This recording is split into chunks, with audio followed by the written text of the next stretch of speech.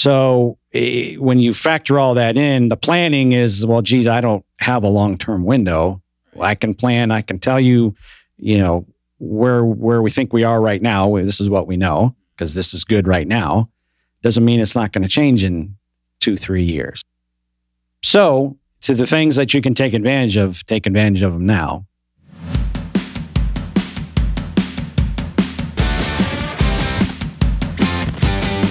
From Ray & Associates Studio, this is Unsuitable, a management and financial services podcast for entrepreneurs, tenured business leaders, and others who are ready to look beyond the suit and tie culture for meaningful, measurable results.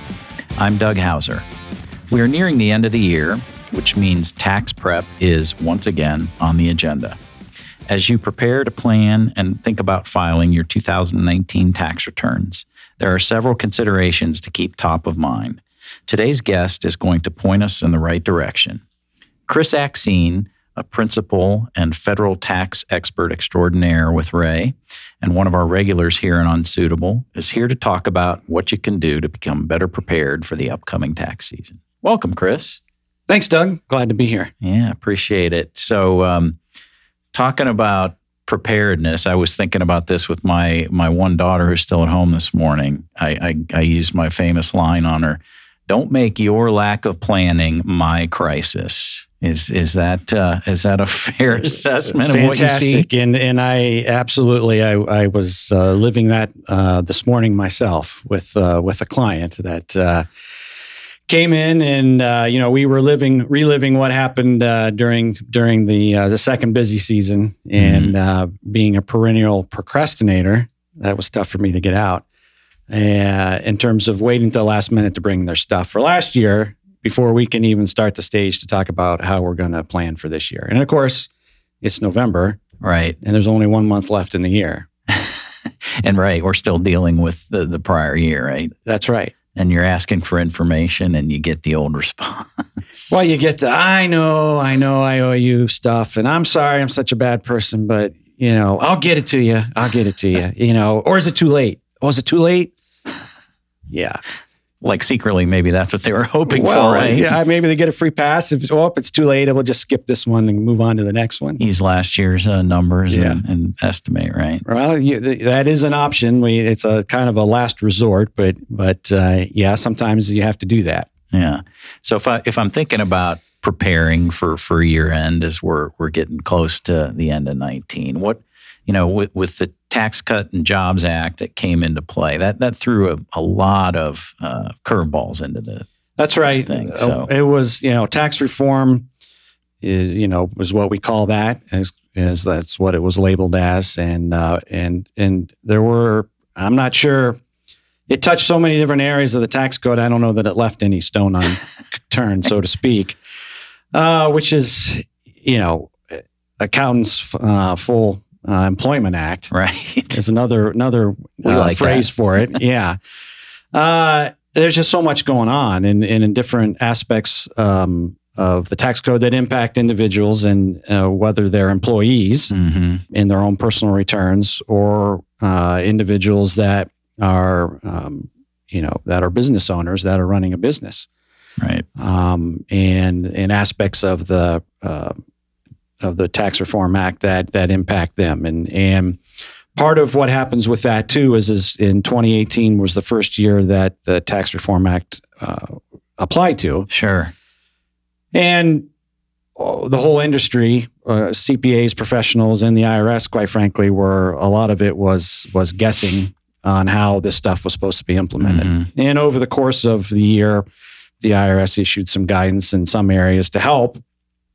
But there were still lots of questions that were unanswered about how appropriately to report some of these things. Sure. And we're still there. We're still waiting on guidance. And that's a lot of how this works, is it'll take several years to work out exactly what we have. Still writing the rules as we go. We got to pass the bill first to know what's in it, right? Right. Yeah. So we passed it. Now we got to live with it for 3-4 years to figure out how to comply. Yeah. So if I'm a business owner, what are some of the key? I mean, I know the qualified business income deduction. How does that? I mean, there's so many different aspects to that. What do I need to be thinking about, though? Well, right. So We also call that the 199 Cap A. So I'm a code head and I live in that world. So that's what that means to me. And what that is that's the, we get a reduction in the tax rate on pass-through income from a business if you meet the criteria and what counts and all the nuances of a phase out, and the benefit gets reduced if you make too much. And right. We're some of those things are still being worked out and refined, I suppose, if you will. But part of the planning for that is understanding one of the big parts of it is the owner compensates themselves for their work in the business and then net profit after that. Right. Well, the compensation from the business is not eligible for this benefit in reduction in the tax rate. So they're going to pay at the top tax rate at 37% if that's what bracket they're in, versus business income that would be taxed at a top rate of 29.6%. Gotcha. With that 20% benefit baked into it. Right. So planning around, well, is there the ability to work around to maximize the overall tax rate, factoring in compensation and net profits from the business. And, there's a calculus to that to figure out, you can maximize your overall benefit by appropriately adjusting comp within the range of still what's being reasonable to yourself and to others that are employed in the business. So that's one of the big things. But in order to first be able to have those kind of conversations, it's helpful. What happened in the past can be helpful for what we do in the future. And if we've got a client that waited 10.5 months to file their prior year tax return, that doesn't help us help them in terms of trying to save tax in the future. Because the key is you want to sit down, obviously, prior to year end and do some planning, understand what the business's outlook is for the year. That's right. And try to figure out what's optimal. Yeah. And certainly for those clients that don't procrastinate, you have those conversations. And because there's valid reasons why tax returns get filed in personal returns in September and maybe early October, because you're waiting for information from outside third parties that's just not available. Right. And when that happens, and that's life, and that's easy to deal with. And because it's easy to deal with, because you're meeting with those clients outside of that context during the year, talking about how the current year is going, and you're managing with book income, which is not taxable income. Right. There can be differences there, but you've got at least a starting point to have that conversation, in June and in July, August, et cetera, and instead of waiting until November. Yeah, some idea at least is better than none. Right. And for no other reason, because you still have 5-6 months of which to do something. Right. As opposed to less than that. Well, and you brought up an interesting perspective about the extension of returns. I've heard a lot of noise about, not only has it impacted individuals, but obviously a lot of K-1s and things like that are getting delayed. So that's just kind of pushing through the system and causing further delays. Yeah, and absolutely. And historically, it had been a problem because the due date for certain types of returns extended due date happened to be the same due date ultimately for individuals, 10/15. And you can imagine if you were getting the K-1 on 10/15 and your personal return is due on 10/15, that's not a lot of turnaround time. And then so that causes problems for clients. It causes problems for us as preparers and lots of stress and more sleepless nights working. And so fortunately, the IRS implemented some changes to due dates. It's been in place now for probably 3 or 4 years at least, where they moved up by 30 days the due date of all pass-through type returns like partnerships and S-corps. Sure. And so the big ones like hedge funds and alternative type investments that are typically structured as partnerships that would issue K-1 documents, which, for those that don't know, is similar to like a 1099 or a W-2. They're going to give you, the owner, the investor, something that you then need to give to your accountant because it's going to have income on it, deductions, et cetera, that is needed in order to complete your return. Yeah. And so the good news in that respect there is the due date for those returns now is September 15th, extended. Right. So we at least have 30 days. That, however, doesn't address those clients that maybe are new to that type of investment that previously never had to extend their tax return. Right. And we're going to them in busy season saying, okay, tell me what you have. I'll have this new investment. And as you learn more about it, it's going to issue a K-1 to you. When is that going to be issued? Well, I don't know. Well, let's check with your broker. Not till minimum till at least till August. Well, we got to extend your return now. Right. Why is that? Yeah, we're not going to have the information. Right. And some of those, even though you may be a small investor, some of those can still kick off a material amount of income that would, that causes a tax that we need to wait and we need to extend. And for some clients, that causes them the heartburn because they've never done that before. And they're worried that extending a return is an automatic red flag for an audit, which is not true. Right. As we've just talked about, there's perfectly reasonable explanation and circumstances of why you have to amend. Just the information isn't there. Right. And so it doesn't lead to audits in and of itself. One thing that for the audience that I constantly have to remind clients about, though, is when you extend the filing date of your personal tax return, that does not extend the date to pay. Right. Right. So there is no extension of time to pay. So what that means then is we have to do basically a calculation, an estimate, right, to figure out what do we think we're going to owe and pay that in April. Yes. So that when we file our tax return in October, that we either have a small refund, or maybe we owe a small amount of money. But the IRS gets real upset if we file a return and there's a bunch of money owed. So they're going to charge interest and penalty on that. Yeah. And speaking of the IRS, have you seen much change in enforcement attitude or diligence since the Tax Reform Act was passed? It's too soon to tell on that because the IRS does not audit in real time. Mm-hmm. So the 2018 tax returns were the very first year that tax reform would apply to. And so the reality on that is some of those clients just filed their 2018 returns. Okay. So the IRS is not going to audit them now if it comes up on audit, it's going to be probably 2 years. Yeah. So we're going to get into, as we get into 2020, it'll probably latter half of 2020 and maybe into 2021, where we're going to see where is the IRS focused on with regard to tax reform. Gotcha. And auditing. And certain areas we suspect, and we may have read about that the IRS has said, yeah, we're interested in making sure taxpayers are complying. 199 Cap A, the business deduction, is one of them. Yes. Because there's opportunity for gaming, as we say. For gaming the system. Thank you. Right. And so I expect enforcement around that to pick up as well. Depending on what type of business entity you are, if you're still a C Corp. Yeah. Because the tax rates on C Corps as a part of tax reform came down. Yes. It's now a flat rate at 21%. It's actually now lower than the individual tax rate. Yep.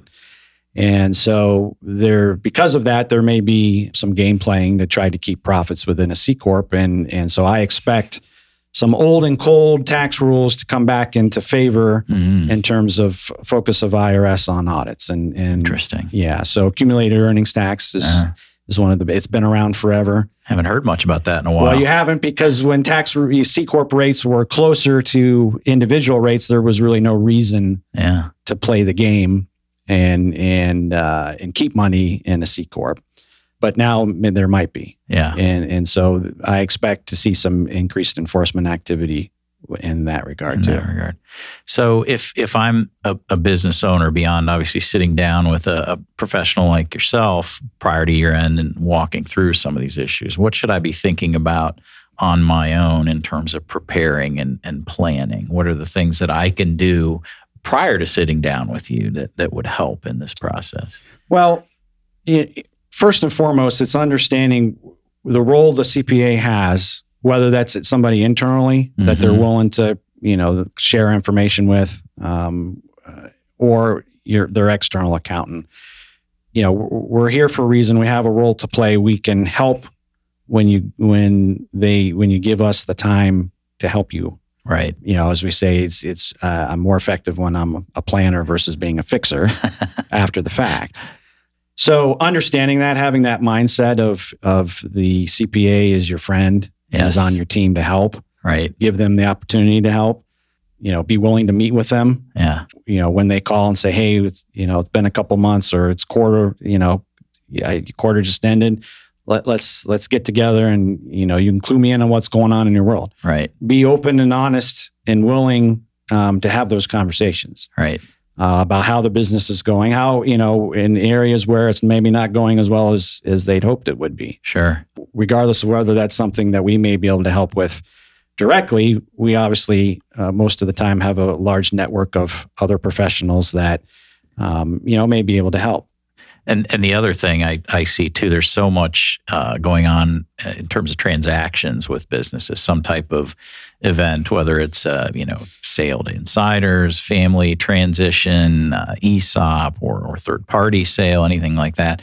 Is that, to your point, and we're dealing with this now, where we have a client that went through a transaction and we weren't included in the planning process, so you're fixing. And then that to me is a big no-no as well. Well, you're going to leave dollars on the table potentially. Yeah. And maybe not get the best deal that you could have. Right. And I see that all the time. I've, in the course of my career, I've probably been involved in, let's say, 100 M&A transactions, most of which on the seller side of the table. And I've seen, I hate to call them tricks, but I've seen all kinds of things in LOIs and sale documents and that maybe don't necessarily line up with conversations that the buyer and the seller may have had. Right. And, even when they are coming to me, the seller will, oh yeah, this is the conversation I had with buyer. And they said, absolutely, you're going to sell your stock.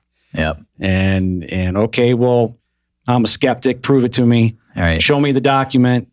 Show me the fine print in the document. And then I say, look at this. This is not, technically it's a stock sale from a legal perspective, but it's an asset sale from a tax perspective. And that has potentially different consequences for you as the seller. Right. So when you know all those things up front while you're still in diligence and negotiating the deal, there's obviously a better opportunity to be able to change the outcome. Right. Yeah. Absolutely. That's huge because, again, sometimes you get folks that are focused on, they see that top line dollar number that they think the transaction value is going to be, here's what it's going to be. But as you suggested, that's not really what they realize. And I hate to, again, sound biased, but I absolutely agree with you. They see a number and they fall in love with the number and they start spending it. And I think the buyers understand that. Sure. And maybe sometimes the unscrupulous ones take advantage of that. Right. Yeah, for sure.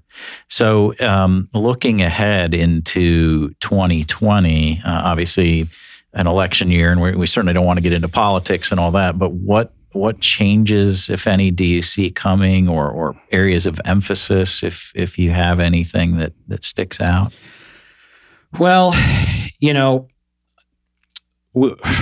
quite frankly, for the last 15 years or more, we've had uncertainty in the tax code in terms of long-term crystal ball and how cloudy or transparent it is. And while the Tax Reform Act, we have some certainties with regard to time periods and what was passed. All the individual stuff was temporary. And right now is set to expire after the end of 2025.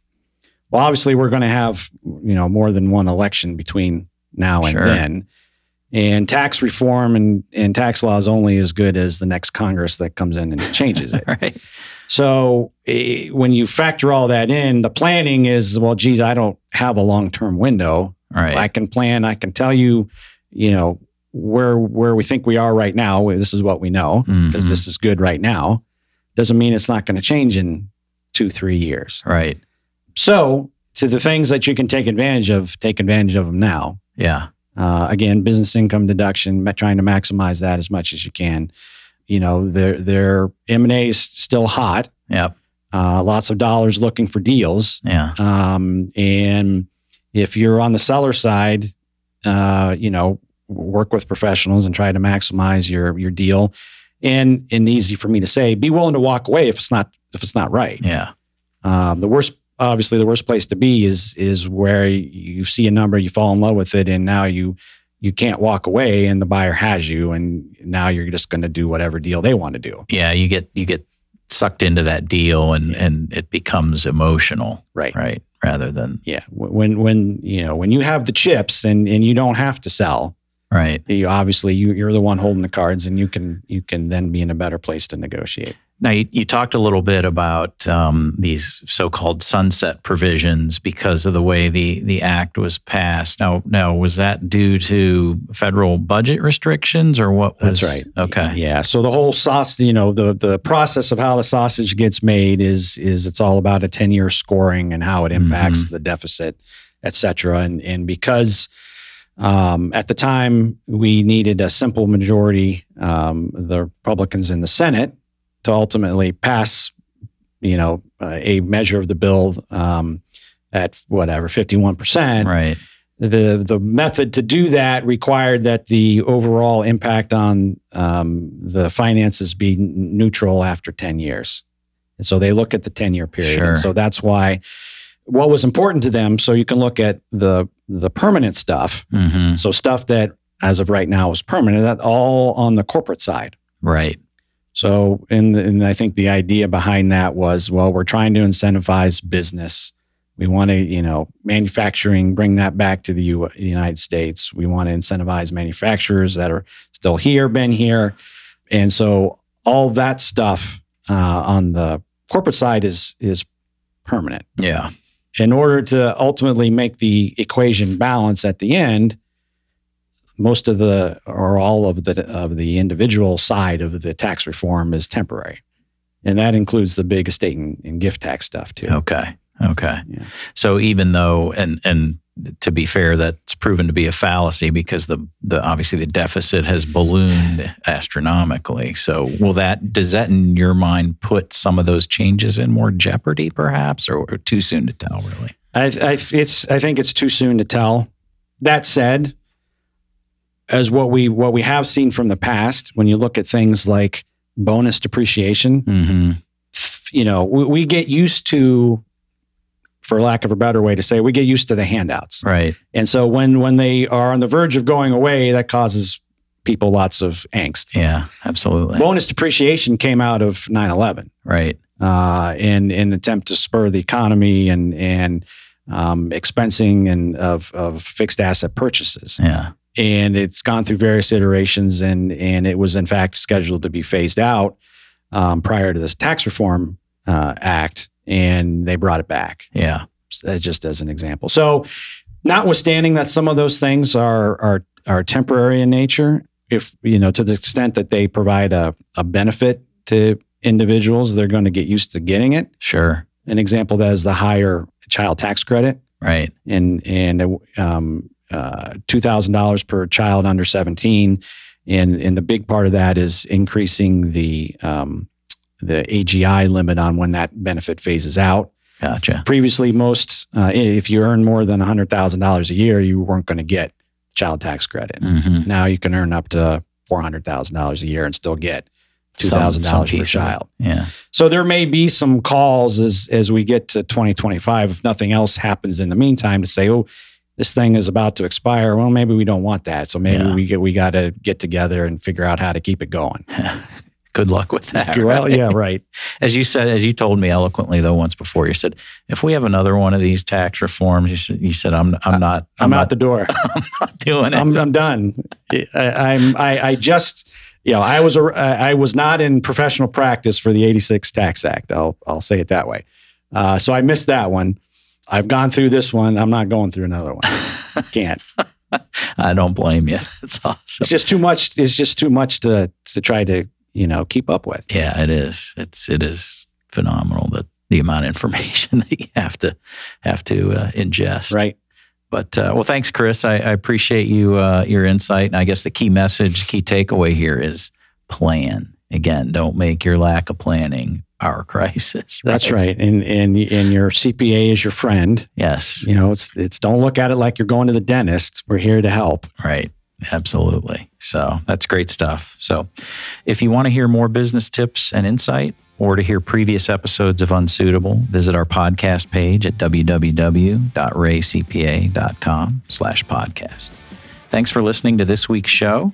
You can subscribe to Unsuitable on iTunes or wherever you like to get your podcasts, including YouTube. And while you're there, please leave us a review.